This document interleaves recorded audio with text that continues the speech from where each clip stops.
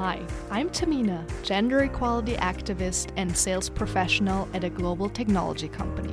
When I graduated from college in 2017, I was struggling to figure out how adulting works. School did not properly prepare me for some of the most basic things that my young professional life would eventually throw at me.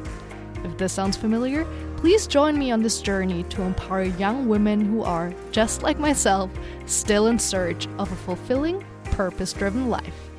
Welcome to FemHive. Hi everyone. Before we dive into this week's episode, I have some exciting news to share. Based on popular demand, my free Personal Finances 101 for Young Professionals webinar is finally live and available to each and every one of you. If you want to learn how I was able to save $50,000 in only 2 years on a moderate 5-figure salary and how you can change your money mindset in order to retire as a multimillionaire, then this webinar is for you. The feedback from past attendees has been incredible, so let me read out a few of the testimonials that have come my way. Elizabeth said, I found it so insightful to learn what's working well for you in terms of managing your finances, and I can't wait to put it into practice when I hopefully start working after I graduate. Brad said, you have changed my outlook on personal savings and finance. Sarah says, I wanted to thank you again for the webinar. It came at the perfect moment for me. I recently started my first real job and was going to take the holidays to figure out my financial situation now that I have a steady income. I turned on automatic deposits already and am figuring out which stock apps to use next. Jenna said, thank you, so insightful. Dimitri said, thank you so much, Tamina. This was eye-opening. Wow, I'm so glad that this webinar has been so useful for quite a few people already, and I want the rest of you to benefit as well. So if you want to take control of your financial future, head over to femhive.com, all in one word, and sign up for my free webinar. I would also love to hear from you, so tag me at fem.hive on Instagram while you're watching the webinar and let me know what your biggest takeaways were. Happy watching, and now let's dive into this week's episode. Enjoy! Welcome back to the FemHive podcast, everyone. On today's solo episode, I am covering a topic that I wish I had known about much earlier than I actually ended up finding out about it after I'd graduated from college, which is the importance of having credit history and constantly improving your credit score. If you are based in Europe or somewhere else in the world outside of the US, you might ask yourself, hey, Tamina, but I know credit scores are only important in the US. Why should I care? Well, let me tell you, you should. No matter where you are in the world, having a solid credit history where you can prove to banks and lenders that you are a responsible borrower is always a good idea. Yes, it is true that having a good credit history is very, very important in the US specifically. But on top of how all of that works in the US, I'm also going to cover how it works in Germany and in the United Kingdom. So stay tuned for that. But let's maybe start out by addressing the importance of having a credit history. As I was just saying, having a credit history really helps you to prove to banks and other loan providers that you can borrow money responsibly and pay it back on time. You get a better chance for loan approvals overall. You have approval for higher loans when you have a good credit history. Some landlords even look into your credit history. So if you're looking to rent a home, a good credit history definitely helps. And you can also get better car and homeowner insurance rates. But the most important factor when it comes to your credit history is the fact that people with higher credit scores or a better credit history, they qualify for the best interest rates on credit cards and loans. So maybe let's take a look at one specific example to make it a little more tangible. Let's say you have a 1% lower interest rate for a mortgage just because you haven't been prioritizing building your credit, and you have a significantly lower credit score than you could have had if you had paid more attention earlier on. So A 1% lower interest rate for a mortgage, let's say for a $500,000 house that you have a 30-year mortgage for, you could save more than $200 a month just by having a 1% lower interest rate, which would mean that for the 400K loan, because usually you have a 20% down payment, right? So that would be 100K already.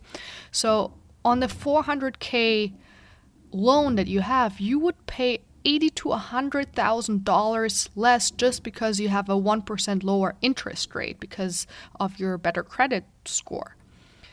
And if you think about it, you know that I'm very passionate about the topic of personal finance and investing specifically in order to grow your wealth over time. If you had those additional $200 each month and instead of wasting them on the mortgage, you would invest that money instead. Over the course of those 30 years, that's how long your mortgage is going to last, if you invested that money, you would very likely have more than $200,000 through your investments. That's like half of the loan or more than half of the loan that you applied for your mortgage. So that's definitely something to think about. And yeah, again, I only found out about the importance of having a credit history in my early mid-20s after I'd graduated from college. But that's why I wish I had started building my credit much earlier. So if you're still younger or you have younger siblings or friends, I would really encourage you to recommend to them to open an account, like a credit card account, for example, as soon as they turn 18. I know that there are special credit cards for students or college students specifically.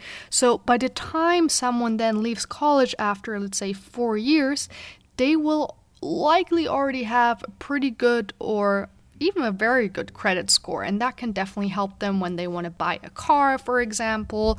Again, as I was mentioning, some landlords look into the credit history as well.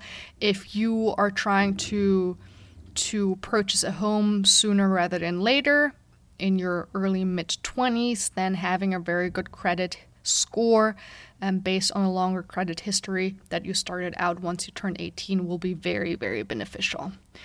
So, as you might know, if you're based in the US, there are 3 main credit bureaus: Equifax, Experian, and TransUnion. And they're in charge of collecting, analyzing, and dispersing information about consumers in the credit markets. The credit score that you can have in the United States ranges from 300 to 850, and so you can kind of refer to your credit score as your adulthood GPA. The higher your score, the better. And getting to the 850 is really tough. I'm not gonna lie. That's usually only possible when you've had a really, really long credit history, where you opened your accounts many, many years ago and you've proven to the credit card companies or the banks that you are very responsible and that you always pay the money back on time. So I wouldn't worry too much about getting to those 850 right away. Anything above 800 is really, truly exceptional, and that can certainly be or should certainly be a long-term goal for you. But a good score already starts at 670 and ranges between 670 and 740.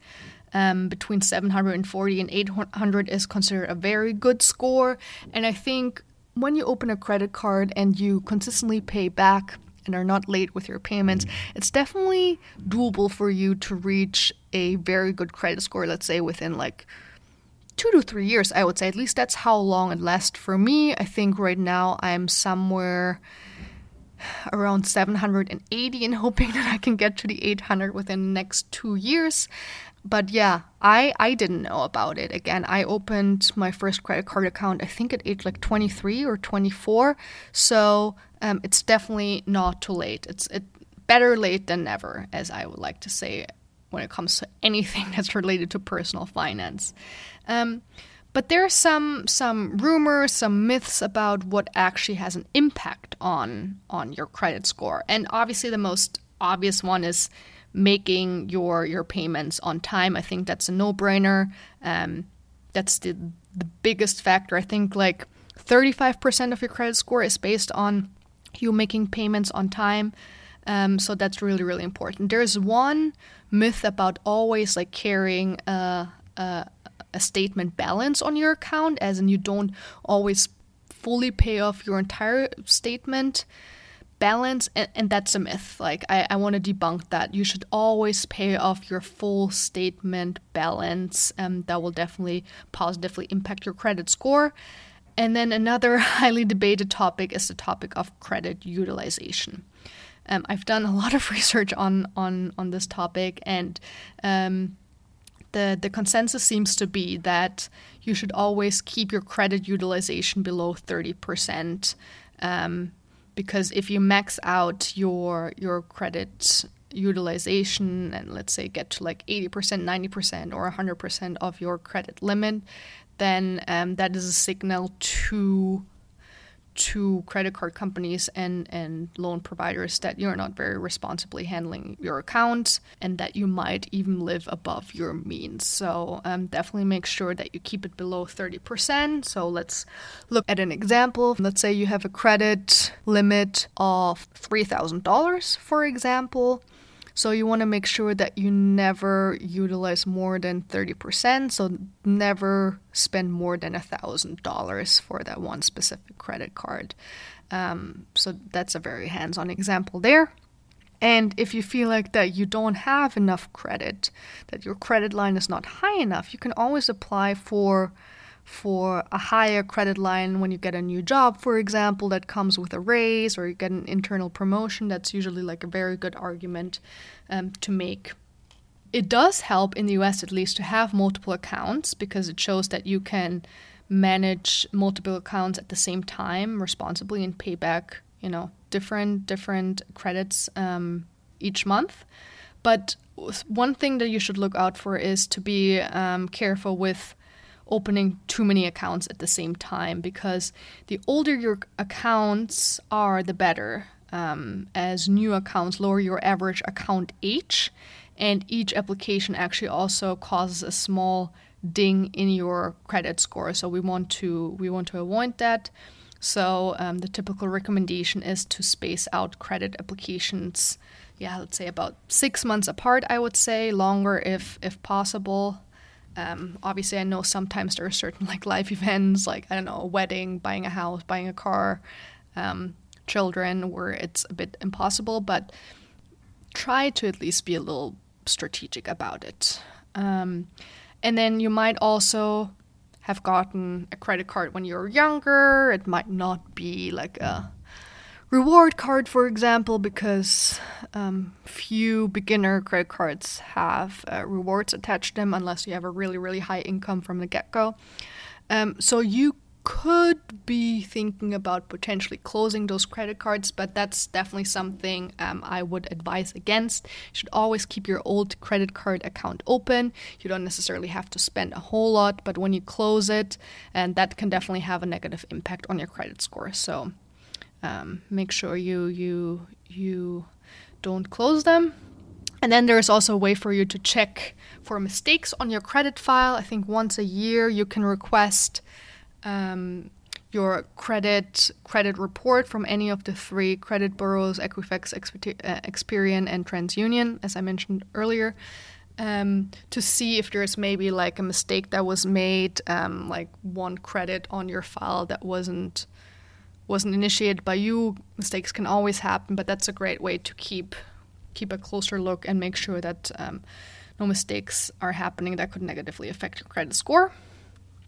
And then I also wanted to share like a little hack that I've heard like some friends use, and this is in relation to the credit card or credit utilization that I was mentioning earlier.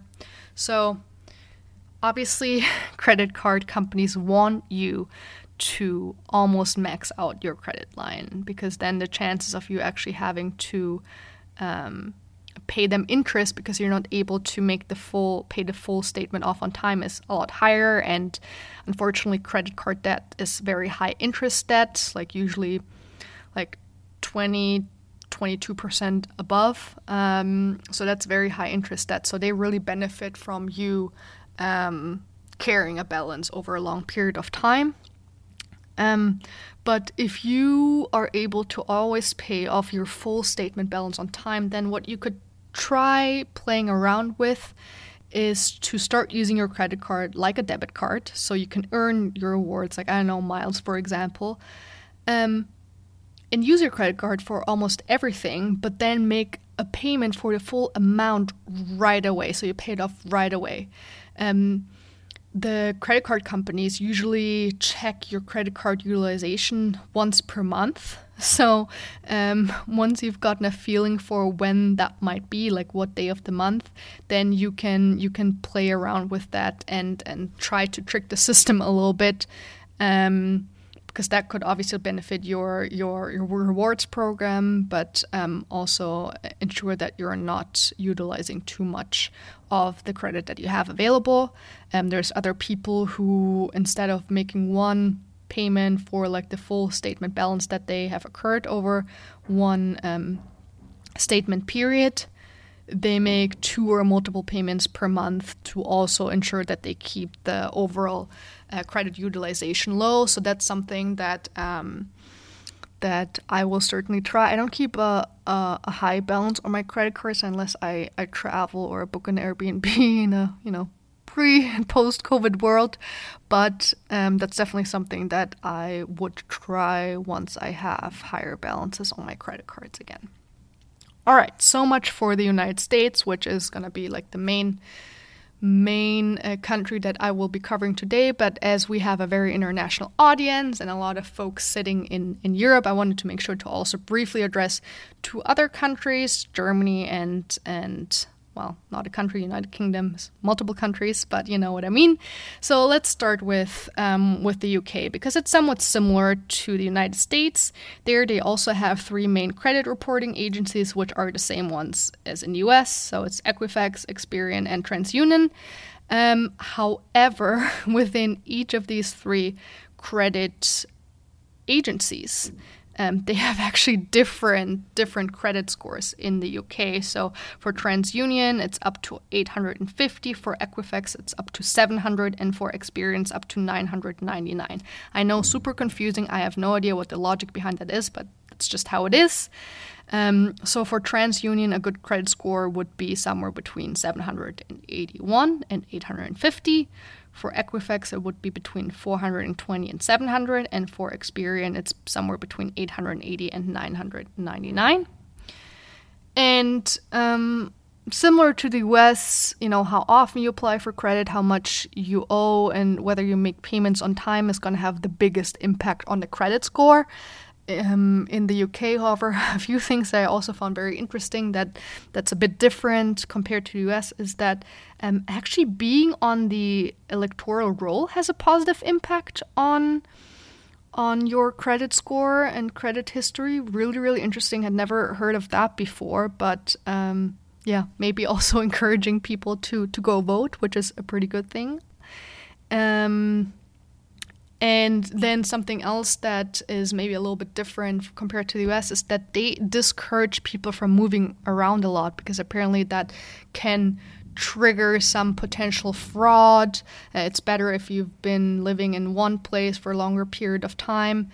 I personally disagree with that, because especially as younger people, we tend to move around a lot in an increasingly globalized world. I think we are all encouraged to move around. Cross-cultural intelligence is becoming more and more important. So we'll see if that's going to change over the next couple of years. But that's just something that I've come across during my research. So that's the UK. And then Germany. So Germany is a little bit different. Like, the main credit card reporting agency there is called Schufa. There are some other smaller ones there, but Schufa really seems to be like the big company over there. And there you start out with like a credit score of 100%. So they look at it in terms of percentage.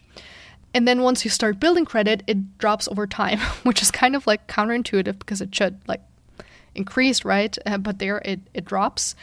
And a score in the 90s is really, really good, considered pretty good. 97.5% is considered exceptional, but like as long as you're above 90%, you should be fine in Germany. And unlike in the US, income is also important in the US because the higher income, the higher your credit line is likely going to be. But in Germany, they really keep close tab on what your income is and what the balance between your credit and your income is. Then they also look at how frequently you switch jobs, similar to kind of like the moving around example from the UK. They think if you switch jobs too frequently, or if you are on probational periods because you start a new job very frequently, then that could potentially hurt your credit score because it indicates that there's no consistency. So that's something to keep in mind. Overdrafting your bank account is also being taken into consideration. So especially the what people in Germany refer to as the zero account. So make sure you don't overdraft that. And interestingly enough, a phone or internet contracts can also be taken into consideration when it comes to your credit score. And instead of having like multiple smaller loans, it's also actually better to have one big loan. I think that's also a bit different from the United States, where you're oftentimes encouraged to have like multiple accounts open, so you can prove that you're responsible handling multiple accounts. But that's just a bit different in Germany. Switching banks too frequently can also have a negative impact, and that kind of aligns with the UK example of moving around. Again, Germans apparently really value consistency, so if you're switching banks too often, that could also indicate potential fraud and could, trigger some sort of an alert with Schufa. And this is also opposite of what the US model would recommend. They actually recommend that you cancel credit cards that you don't need. So there, the length of your credit history doesn't seem to be as important as it is in the US, where again, they don't recommend that you close your old credit cards, but in Germany they do.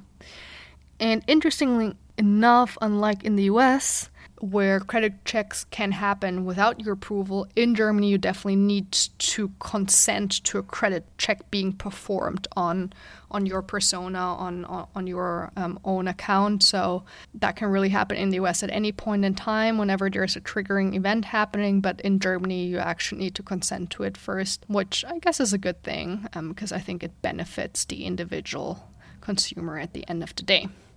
So yeah, I hope this was really helpful to y'all. Again, this is something I wish I had also learned in high school and definitely in college, but I didn't. And again, I think it really benefits you in the long run, especially when you think about your medium and long-term goals of owning a house or making bigger purchases such as a car, like thinking about raising a family at some point in the future.